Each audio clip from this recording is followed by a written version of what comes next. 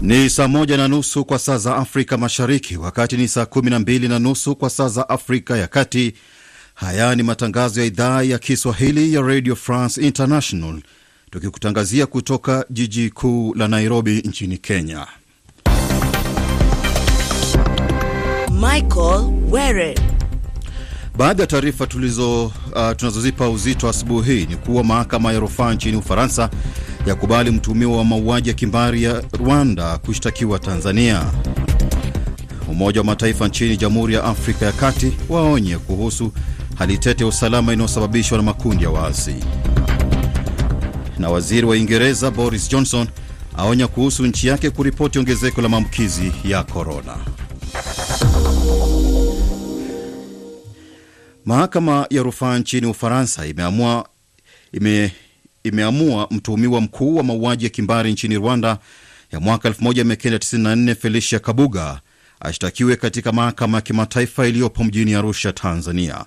Mwandishi wetu Ali Bilali ana maelezo zaidi. Mahakama ya juu ya nchini Ufaransa imethibitisha uamuzi uliotolewa mwezi Juni na mahakama ya rufaa ya Paris, ambayo imezingatia kuwa hakukuwa na kikwazo cha kisheria au cha kiafya cha utekelezaji wa hati ya kukamatwa kwa lengo la kumuhamisha Felicien Kabuga kwenda Arusha nchini Tanzania katika mahakama ya Umoja wa Mataifa akahukumiwa kutokana na tuhuma za mauaji ya kimbari na uhalifu dhidi ya binadamu nchini Rwanda.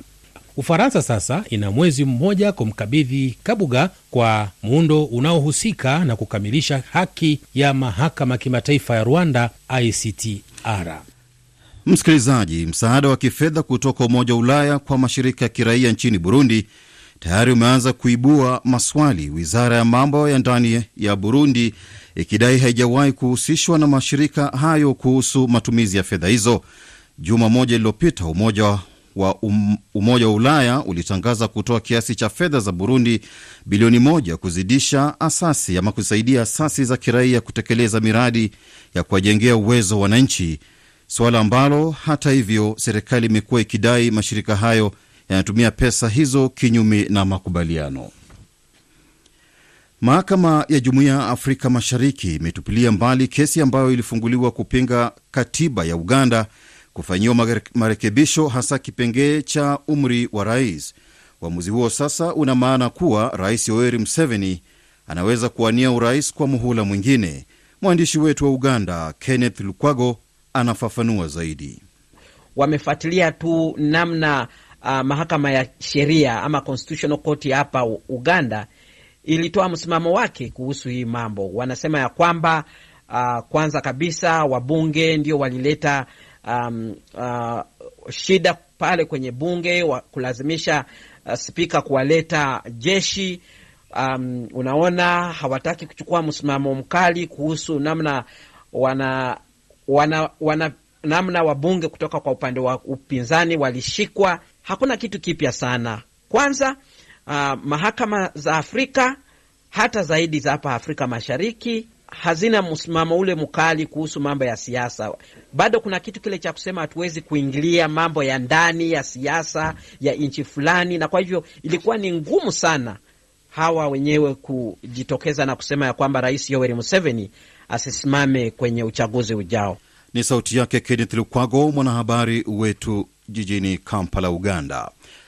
Uchunguzi wa sakata ya bilioni 7.8 zinazodaiwa kufujwa nchini Kenya kutumia ununuzi uliofanywa na shirika la usambazaji dawa KEMSA linazidi kuchukua mkondo mpya. Mkaguzi wa hesabu za serikali Nancy Gathungu kwenye ripoti yake aliwasilisha katika bunge la Seneti amesema 97% ya bidhaa zilizonunuliwa kupambana na korona bado zipo kwenye bohari ya KEMSA na zingine zipo karibu kuharibika. Ninapendekeza kuwa maafisa wa idara ya upelelezi wafanye uchunguzi zaidi ili kupata makosa yaliyotekelezwa wakati wa ununuzi wa vifaa vya kupigana na janga la korona, na iwapo kuna uwezekano wa ushirikiano kati ya wakurugenzi wa idara ya kusambaza dawa KEMSA na makampuni yaliyosambaza vifaa hivyo. Na hadi wakati tulipofanya mahesabu, bado vifaa hivyo vilikuwa vingali katika magala ya KEMSA. Gathungu sasa anataka vyombo vya usalama kuchunguza kilichotokea na kuchukulia hatua wahusika. Hatma ya mgombea wa upinzani nchini Tanzania kupitia chama cha demokrasia na maendeleo Chadema, Tundu Lissu, haijulikani baada ya hapo jana kamati ya taifa ya maadili na tume ya taifa ya uchaguzi kushindwa kukutana. Mtu wa kwanza kutibiwa na kupona virusi vya ukimwi, Timothy Ray Brown, aliyekuwa akifahamika sana kama mgonjwa wa Berlin, amefariki dunia kutokana na saratani. Katika makala Habari Rafiki tunaangazia hatua ya mahakama ya haki ya Afrika Mashariki kutupilia mbali kesi iliyowasilishwa na wakili mmoja nchini Uganda kupinga uamuzi wa mahakama ya kikatiba nchini humo iliyodhibitisha hatua ya bunge la nchi hiyo kuondoa sehemu ya katiba iliyokuwa inazuia mtu mwenye umri wa miaka 75 kuwania urais. Hatua ya mahakama inamaanisha kuwa Rais Yoweri Museveni mwenye umri wa miaka 76 atawania urais mwaka ujao. Unazungumziaje hatua hii? Unafikiria haki imetendeka? Tutumie ujumbe wako wa sauti kwenda nambari yetu ya WhatsApp ukianza na alama ya kujumuisha 254 110 000 420.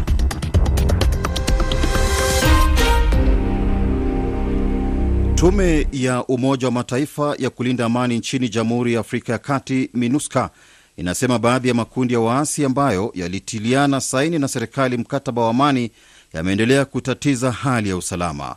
Hivi karibuni vikosi hivyo vimelazimika kuimarisha usalama kwenye maeneo ya njia kuu za nchi hiyo baada ya kundi la waasi la 3R kuzidisha mashambulizi dhidi ya raia. Huyu hapa ni afisa wa juu wa MINUSCA anayeongoza operesheni za doria za vikosi hivyo alipozungumza na kituo cha African News. Hali ya jumla kwenye maeneo ya magharibi bado ni tete na haitabiriki. Kama unavyojua, kundi la 3R linatengeneza hofu kwa raia kutokana na kujificha na kuvaa nguo za kiraia nyakati za usiku. Haya yanajiri wakati huu taifa hilo likijiandaa kufanya uchaguzi wake mkuu mwezi Disemba. Mke wa rais wa zamani wa Ivory Coast Simon Bagbo amelituhumu jeshi la Ufaransa kwa kushindwa kumlinda wakati wa majaribio la kutaka kubakwa alipokamatwa mwaka 2011. Akizungumza na kituo cha televisheni cha France 24, Simon ameikosoa serikali ya Ufaransa huku akitoa wito wa kuhairishwa kwa uchaguzi wa mwezi ujao, ambapo tayari upinzani umetishia kususia uchaguzi huo ukitaka Rais Alassane Ouattara asiwanie urais kwa awamu ya 3. Waandamanaji kwenye ngome za upinzani nchini Guinea hapo jana walishambulia kwa mawe msafara wa waziri mkuu Ibrahim Kassouf Fonana aliyekuwa akielekea kaskazini mwa nchi hiyo. Nchi ya Nigeria imefanikiwa kutengeneza kipimo maalum cha COVID-19 ambacho kina uwezo wa kutoa majibu ndani ya dakika 44 na hakihitaji mafunzo kukitumia. RFI. Waziri Mkuu wa Uingereza Boris Johnson anasema mikakati mpya iliyowekwa na serikali yake dhidi ya kuenea kwa maambukizi ya virusi vya korona itachukua muda kuzaa matunda. Akihutubia taifa hilo hapo jana, Waziri Mkuu Boris Johnson amesema kuongezeka kwa idadi ya maambukizi kunatosha kuiweka nchi hiyo katika hali ya tahadhari na kwamba mikakati iliyowekwa ni muhimu. Tumekuwa tukitangaza makataa ya watu kutoka nje katika maeneo ambayo ugonjwa umeendelea kuongezeka. Na nataka niseme, najua vile imekuwa ni ngumu kwa hizi jamii. Na tamani ningeweza kuwaambia kwamba mipango hii mipya imezaa matunda, lakini itachukua muda kidogo. Juma lililopita, mtaalam wa magonjwa ya virusi nchini Uingereza Sir Patrick Vallance alisema nchi hiyo bado haijafanikiwa kudhibiti ugonjwa wenyewe. Serikali ya Hispania imetangaza makataa kuufunga mji mkuu wa nchi hiyo Madrid pamoja na maeneo yanayozunguka baada ya kuripoti ongezeko la juu la maambukizi ya COVID-19. Viongozi wa Umoja wa Ulaya wanakutana hivi leo kujadiliana kuhusu masuala yanayoikabili jumuiya hiyo, ikiwemo mambo ambayo yanatatiza uchumi wa mataifa yao kutokana na janga la korona pamoja na kushindwa kutatua mizozo ya nchi wanachama. Mamlaka kwenye mji wa Vatican nchini Italia zimetupilia mbali ombi la mkutano kati ya waziri wa mambo ya nje wa Marekani Mike Pompeo na kiongozi wa kanisa Katoliki Papa Francis. Ni saa 1:40 saa za Afrika ya Mashariki. Hii ni RFI Kiswahili.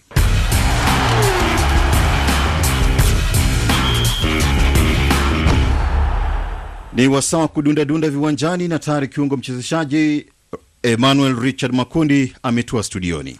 Na asante Were, nianzie na matokeo ya michezo ya kombe la ligi pale nchini Uingereza, FA Cup, ambapo Newport County walifungwa na Newcastle United, lakini kwa njia ya matuta mara baada ya dakika 90 kumalizika, timu hizi ikiwa zimetosha na nguvu ya bao 1-1. Burnley walifungwa na Manchester City kwa mabao 3-0, wakati Brighton Hove Albion walifungwa na Manchester United mabao 3-0. Everton wakishusha kipigo kwa West Ham United cha mabao 4-1.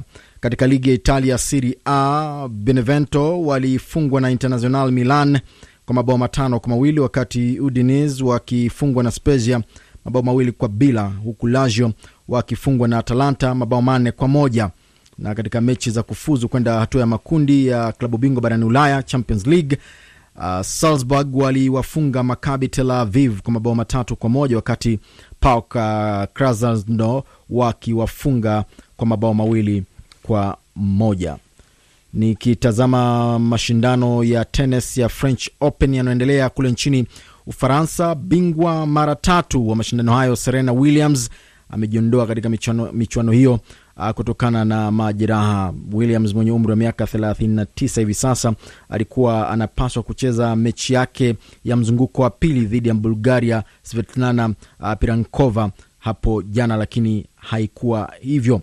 Matokeo mengine kwa upande wa wanawake, Simona Halep alimfunga Irina Begu kwa seti 2-0, wakati Anna Karolina Schmidlova akimfunga Victoria Azarenka kwa seti 2-0, wakati Elina Svitolina akimfunga Renata Zarazua wa Mexico kwa seti 2-1. Kwa upande wa wanaume, Stan Wawrinka akimfunga Dominic Koep kwa seti 3-1, wakati Dominic Thiem akimfunga Jack Sock kwa seti 2-1. Alexander Zverev akimfunga Pierre Hugues Herbert wa Ufaransa kwa matokeo ya 2-6, 6-4 na 7-6. Rafael Nadal akimfunga Mackenzie McDonald wa Marekani kwa seti 2-1 kwa matokeo ya 6-1, 6-0 na 6-3. Nimalizie na mechi za playoff katika ligi ya mpira wa kikapu ya NBA kule nchini Marekani.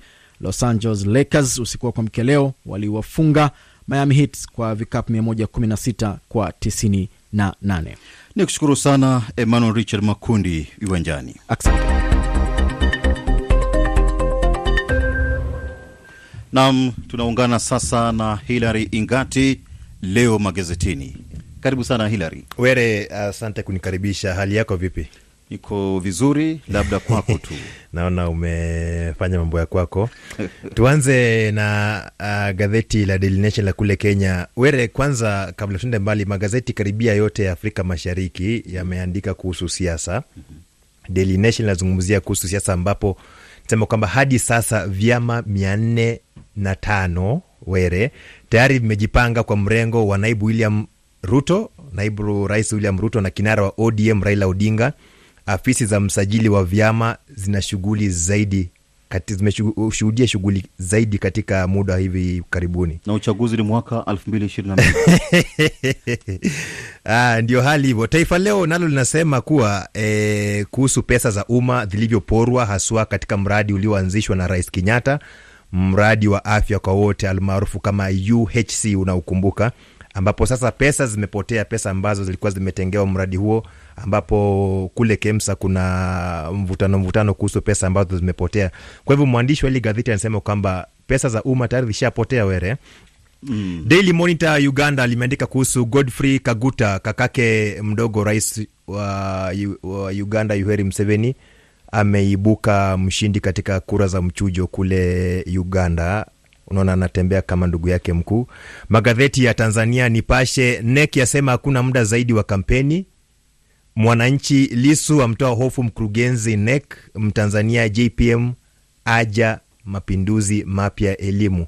Uhuru linasema Magufuli azidi kupasua anga. Iwachu la Burundi lazungumzia jinsi ambavyo watu wanaosumbuliwa na magonjwa ya moyo wanavyopata changamoto nchini humo. Linasema kwamba shirika la kutetea haki za wagonjwa nchini humo Chemabu, wakati wa maadhimisho ya siku ya moyo, kwamba watu wanaotatizika na magonjwa ya moyo ni wengi zaidi. Gazeti la Actualite DRC linasema kwamba karibia wafungwa 16 walifariki mwezi Agosti mwaka huu. Le Monde la Ufaransa, nikimalizia afya nchini Ufaransa yazidi kuzorota kutokana na janga la corona. Ni hayo nilikuwa na asubuhi ya leo. Asante sana Hilary Ngati, na sasa tupate marudio ya habari rafiki naye Benson Wakoli.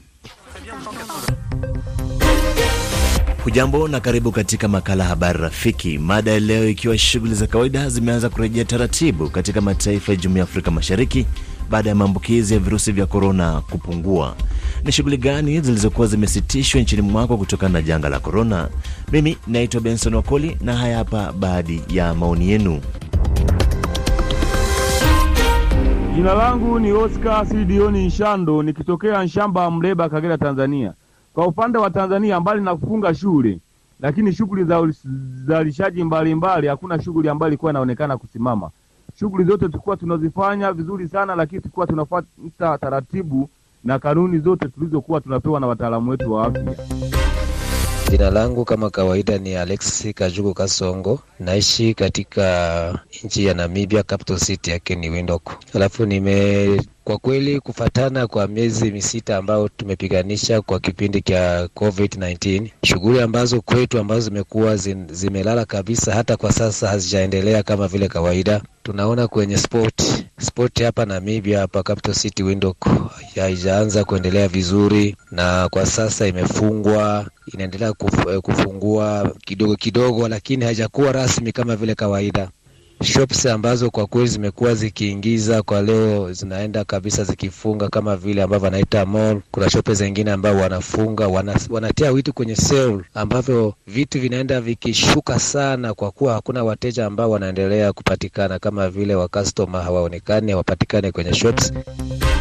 Asante RFI Kiswahili, mimi ni Januari Msabaha, napiga simu nikiwa Lusaka, Zambia. Kipindi hichi cha maambukizi hatari ya coronavirus nchini Zambia, mko mmefungwa shughuli mbalimbali kama vile vilabu vya pombe, maeneo ya kuabudia ni kanisa na misikiti, kasino na makampani mengine madogo madogo yale ambayo kwa wana uwezo wa kuamudu vitendea kazi vya wagonjwa. Kwa hiyo tunashukuru sana serikali kwa kuzingatia na kurejesha tena hali halisi ambayo ilikuwa kama zamani. Lakini tunawaomba waongeze bidii ili uchumi ukae salama. Asante sana. Asante sana ndugu mtangazaji, naitwa Rambo Machaseti, napatikana Afrika Kusini. Kwa kweli mimi hapa Afrika Kusini tunashukuru sana serikali kwa watu ambao tumepigwa. Shughuli nyingi sana ambazo zimefunguliwa.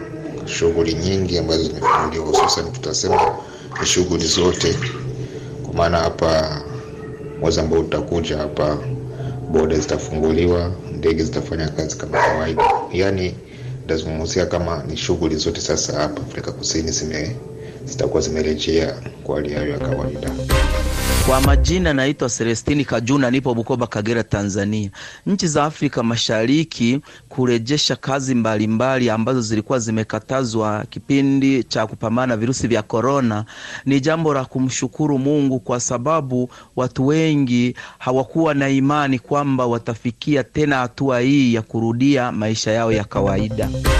Habari yenu nyote wafuasi wa RFI Kiswahili, mimi ni Josias Bigirimana nikiwa Bujumbura, Burundi. Ni kweli nchi nyingi za Afrika Mashariki ziko zinarejesha shughuli ambazo zilikuwa zilisimama kwa sababu ya maambukizi ya virusi vya corona.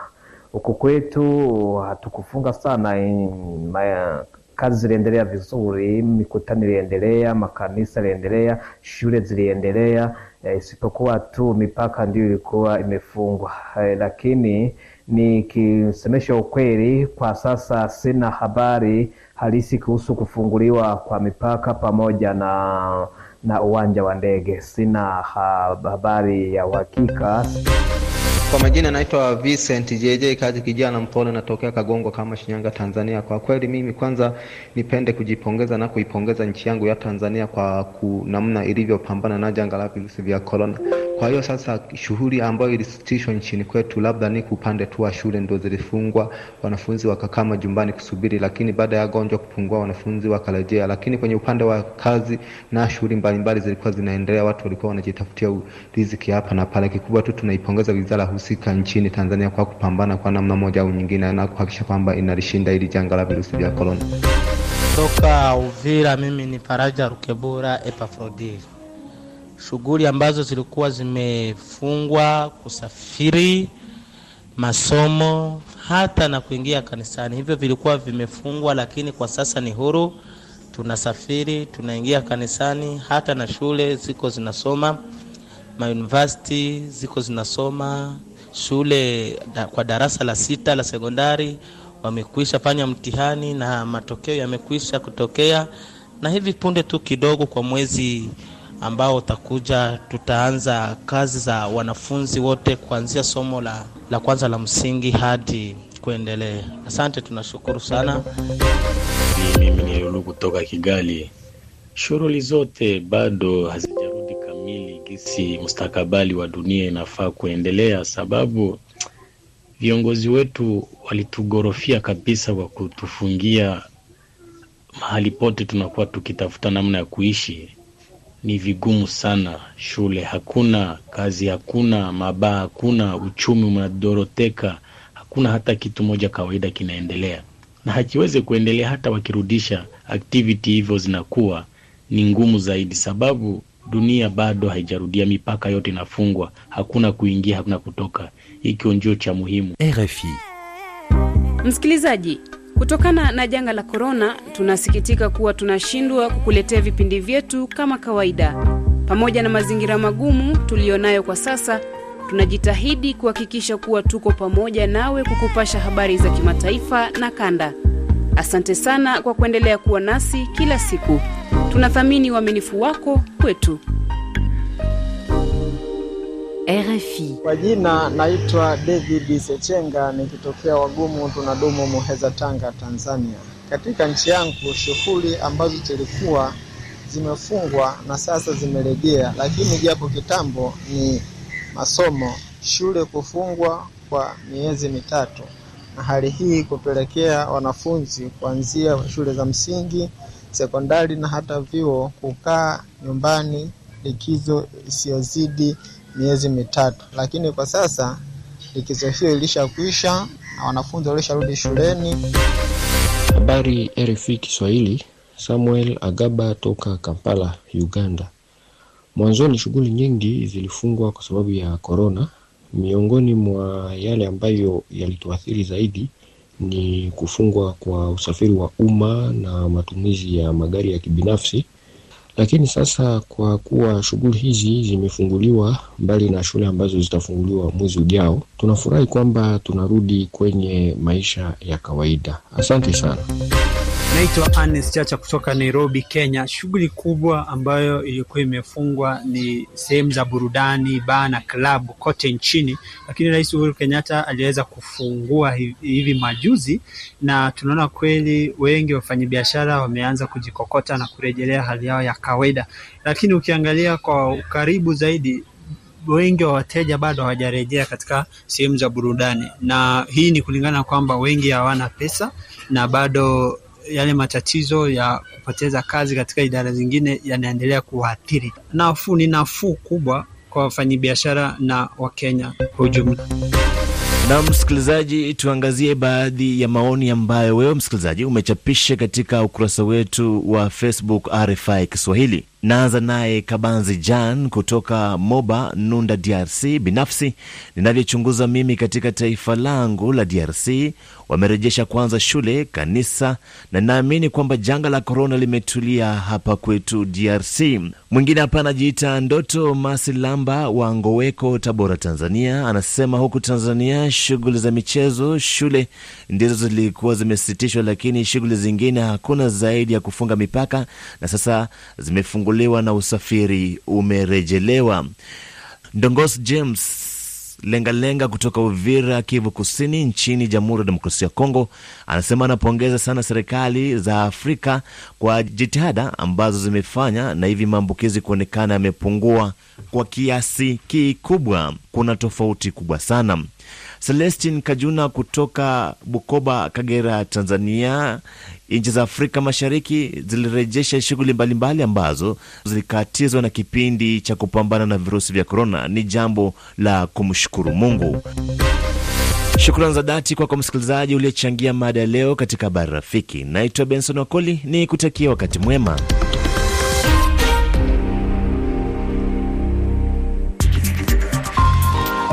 Msikilizaji, unaweza kusikiliza matangazo ya RFI muda wote kwa kupakua application ya RFI Pure Radio, RFI Pure Radio kwenye simu yako ya kiganjani na kusikiliza matangazo yetu kwa lugha 16 ikiwemo lugha adimu ya Kiswahili.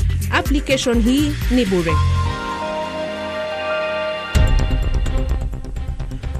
Ni kukumbushe tu baadhi ya taarifa ambazo tumezipa uzito asubuhi hii. Mahakama ya rufaa nchini Ufaransa yakubali mtuhumiwa mauaji ya kimbari ya Rwanda kushtakiwa Tanzania. Umoja wa Mataifa nchini Jamhuri ya Afrika ya Kati waonya kuhusu hali tete ya usalama inayosababishwa na makundi ya waasi. Waziri wa Uingereza Boris Johnson aonya kuhusu nchi yake kuripoti ongezeko la maambukizi ya korona.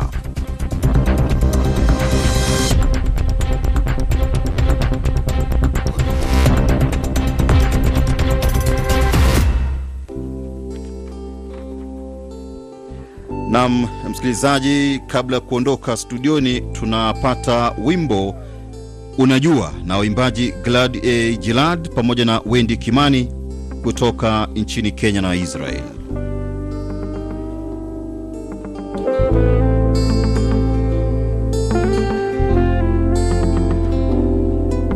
Sema mpenzi ayupe, unaendeleaje ama niache? Yeah. Sema penzi ayupe, umepotelea wapi? Umefanya nini na nani? Unajua ati baby it's cold outside. Penzi won't you come inside? You don't have to hide your love. Unajua ati baby I'm your guy. Penzi put your pride aside. You don't have to hide your love. Sema mpenzi ayupe, habari ya maisha. I miss you my teacher, yeah. Sema mpenzi ayupe, umepotelea wapi? Umefanya nini na nani? Unajua sema ate baby it's cold outside. Mpenzi won't you come inside? You don't have to hide your love. Unajua ati baby I'm your guy. Mpenzi put your pride aside. You don't have to hide your love. Sema mpenzi I've been fine, sijui nisemeje. Oh, niko poa, I miss you. Imagine hajui kunipa love. I don't know why I ever left you. Oh, mbona sikukupata? Unajua ati that is cold outside. Mpenzi can I come inside? I don't wanna hide my love. Missing Dodger, baby, now that you're with him and you're not here, na kuhitaji. I'm used to it, you know, nimekumiss, nitakupenda milele. Even though I'm not around you, there'll always be room for you right here kwa roho yangu. Unajua ati baby it's cold outside. Naam, kibao hicho ambacho kimeimbwa na Gilad ambaye ni Mwisraeli zamani akiwa naibu balozi nchini Kenya akishirikiana na Wendy Kimani ambaye kitovu cha asili yake ni hapa Kenya. Shukrani za dhati msikilizaji kwa muda wako. Bila shaka nitoe shukrani za dhati kwa msimamizi wa matangazo Emmanuel Richard Makundi akisaidiwa na Carol Korir. Fundi wa mitambo ni Collins Hadambi, niite Michael Were Mokosia.